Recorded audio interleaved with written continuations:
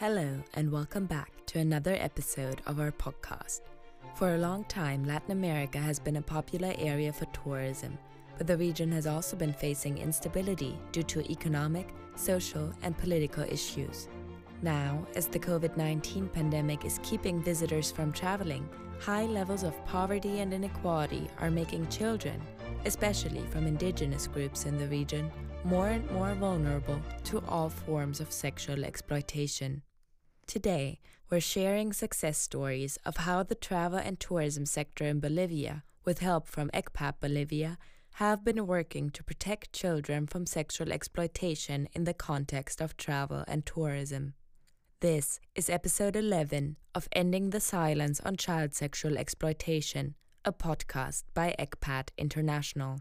Today's episode describes how local tourism companies, state, and community authorities work together to create a campaign that prioritizes prevention and promotes the rights of children. According to the World Travel and Tourism Council, up to 75 million jobs are at immediate risk in the travel and tourism sector globally due to the COVID-19 pandemic. Latin America is expected to be the second most affected region with over 10 million jobs at risk, after Asia Pacific with an estimated 49 million. As travel and tourism businesses will be recovering from the losses associated with the pandemic, greater efforts will be needed to ensure that the safety of children remains a priority.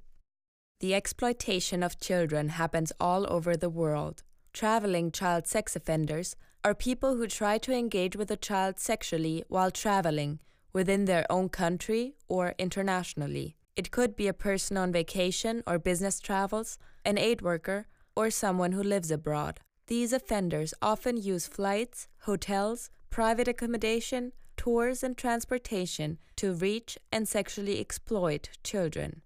Living amongst local communities allows offenders to begin a grooming process of potential victims and their families.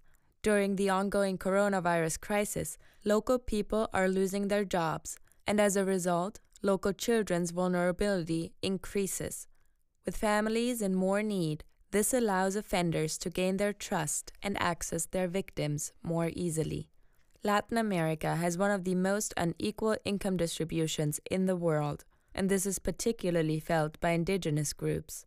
In Bolivia, they face high levels of poverty. Some have even been forced to move from their own land, leaving them homeless. Our first story today brings us to the city of Beni, which is close to Madidi National Park, a major tourist attraction in the Rurrenabaque region. A significant number of the indigenous Ese'ejas people, also known as Camas or Camitas, that were previously living in the national park, moved into the city but found no space to live. Many of the Camitas ended up living under a bridge and survived by begging. People that run businesses in the area indicated that many Camitas are pregnant or already have several children, despite still being teenagers themselves. Children and youth from the Camitas community also do not have access to formal education due to poverty, don't know about sexual health, and many of them don't speak Spanish. These factors make them especially vulnerable to sexual exploitation and trafficking by offenders from the same country, region, and foreigners. In 2019, recognizing the ongoing vulnerability of the Camitas, the municipality of Rurrenabaque, through the Sustainable Tourism Council of the destination Rurrenabaque Madidi Pampa, committed to strengthening their child protection efforts to prevent child trafficking and sexual exploitation of children with the support of the travel and tourism industry. This partnership can hopefully be a step in the right direction to stop offenders from sexually exploiting Camitas children. Our second story in this episode is from a staff member working at a hotel located near a popular tourist attraction in the Rurrenabaque region. A significant number of the indigenous Ese'ejas people live in this region. A tourist who had previously been to my hotel asked me where he could look for young girls. I told him that I didn't know and saw him get into a taxi. 3 days later, the same tourist entered my hotel with a camita, the local name for an indigenous group of people in Bolivia, and I clearly heard him say to her that they will spend 1 hour in the room and then she can have his cell phone. At the reception desk, they asked me for a key.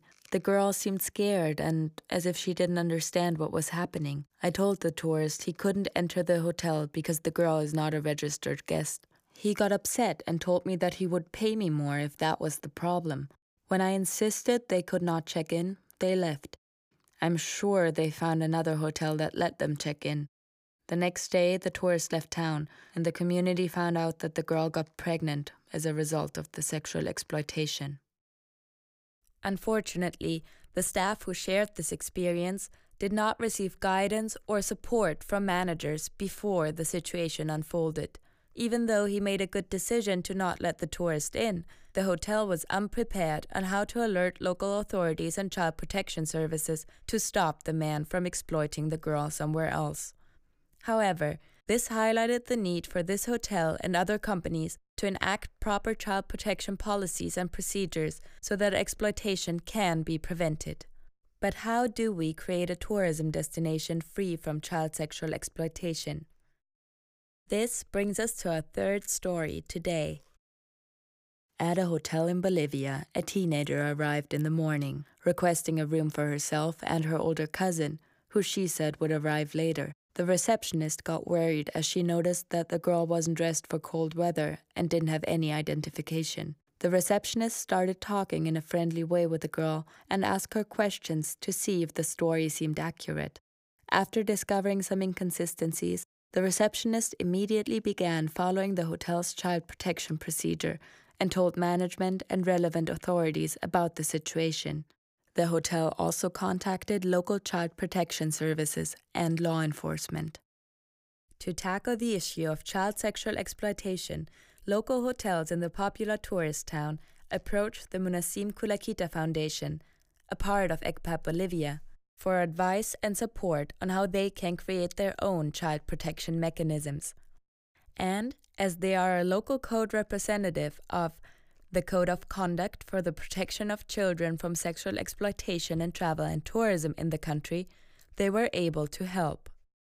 The Code is a global initiative hosted by ECPAT International, which provides awareness, tools, and support to the travel and tourism industry to recognize and respond to cases of child sexual abuse and exploitation. Civil society organizations across the globe are doing key work on the ground as local code representatives to support and guide the code member companies in protecting children. The contact led to these hotels starting the process of conducting due diligence process and fulfilling the 6 criteria of the code. They developed and implemented child protection policies and internal reporting procedures, and staff participated in trainings on how to identify and report potential situations of child sexual exploitation. Following these trainings, each hotel had their staff inform incoming travelers and tourists about their new way of working to keep children safe. This work is a great example of how hotels and all other types of accommodation can have a real impact in preventing the sexual exploitation of children. But it also shows that this is a problem that must be addressed at a larger scale, as preventive measures cannot be taken just by individual hotels. As a small municipality in Bolivia, Tiahuanaco is home to archaeological ruins and received about 150 tourists per day in 2019.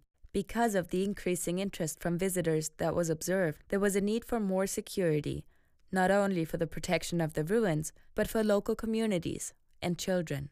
In 2019, approximately 60% of the people in Tiahuanaco provided tourist services, and together with the tourism management, they recognized the potential dangers from traveling child sex offenders. To reduce the rates of violence and sexual exploitation of children by both foreign and national offenders, the Municipal Directorate of Tourism, the Ombudsman for Children and Adolescents of Tiahuanaco, and ECPAT Bolivia started raising awareness and hosting workshops on the issue of sexual exploitation and trafficking of children.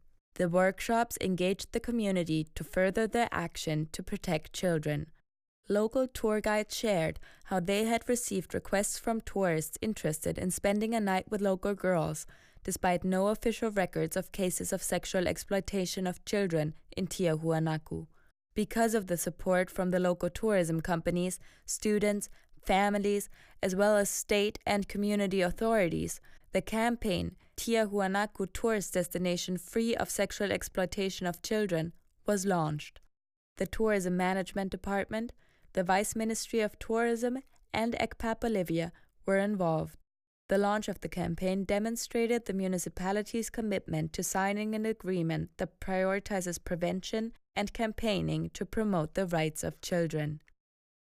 It is important that when the recovery phase for this and other destinations will come after COVID-19, child protection measures remain central.